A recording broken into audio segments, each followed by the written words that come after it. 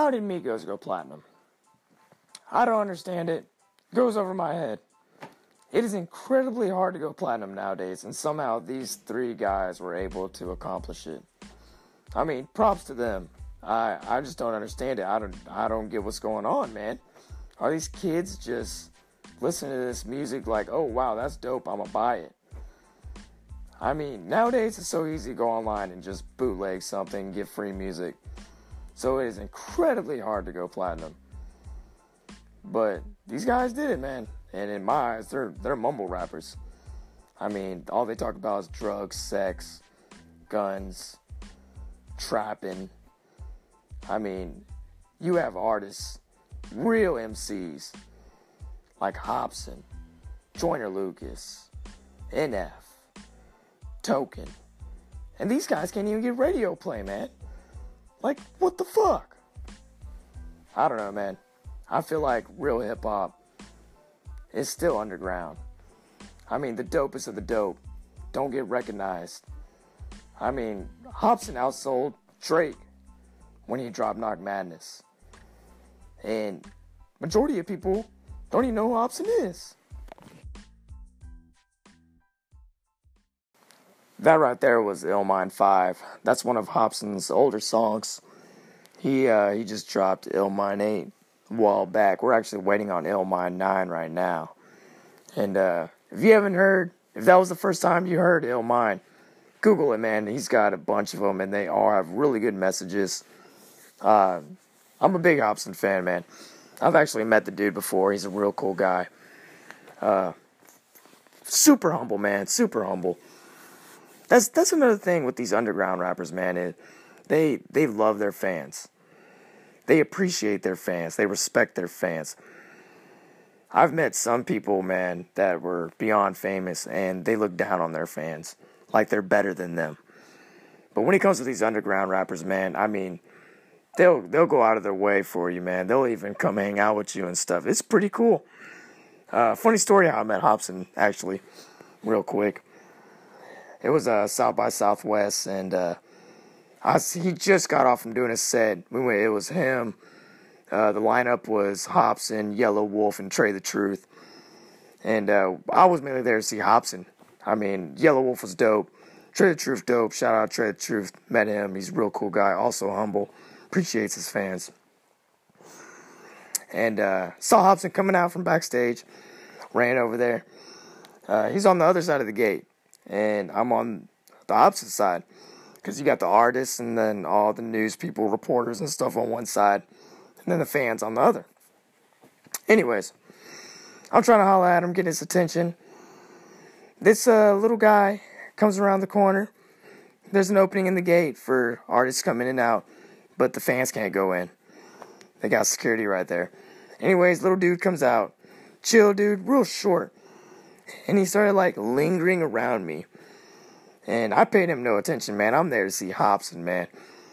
And at the time, this is when Hopsin was still with Funk Volume back in the day. Man, I can't even remember what year this was. This had to be 2015 or something like that. I don't know, man.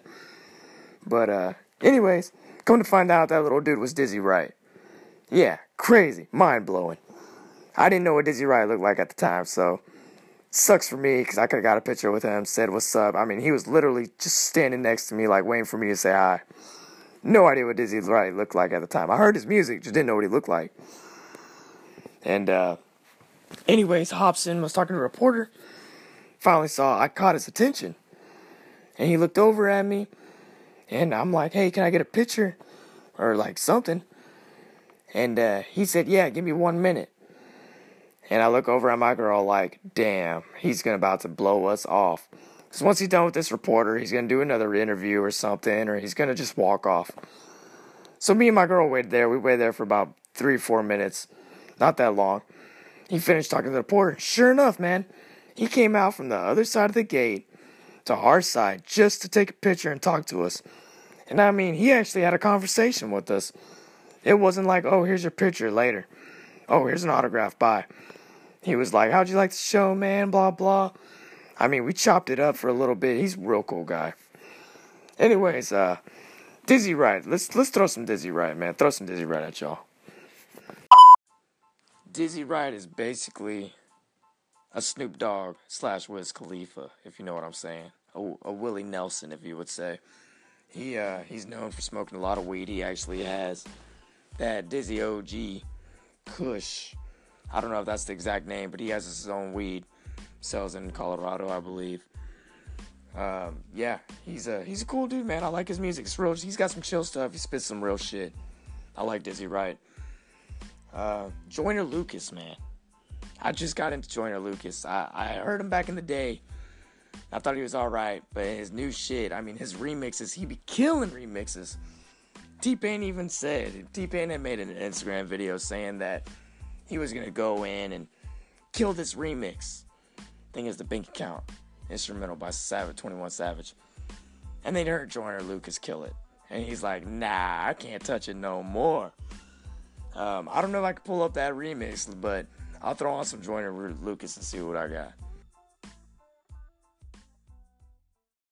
Another powerful song, man. Joyner Lucas. Killing it. I'm not racist. Love it. So, as y'all know, this is the first episode. This is my first podcast ever. Wanted to keep it short the first time around. Let me know what y'all think about this podcast. What y'all think about the music. Do y'all want to hear more? Do y'all want to listen to real hip-hop? Or do you want to stick to that mumble rap shit? I mean, if you want to stick to that mumble rap stuff, that's cool, man. To each their own, you know what I'm saying? I just prefer lyricism and stuff like that. This is a great way to listen to new music.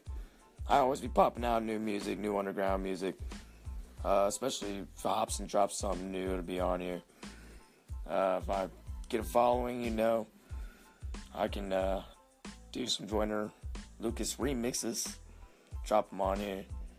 Those are the best. If you go Google Bank Account remix, Gucci Gang remix, Mask Off remix.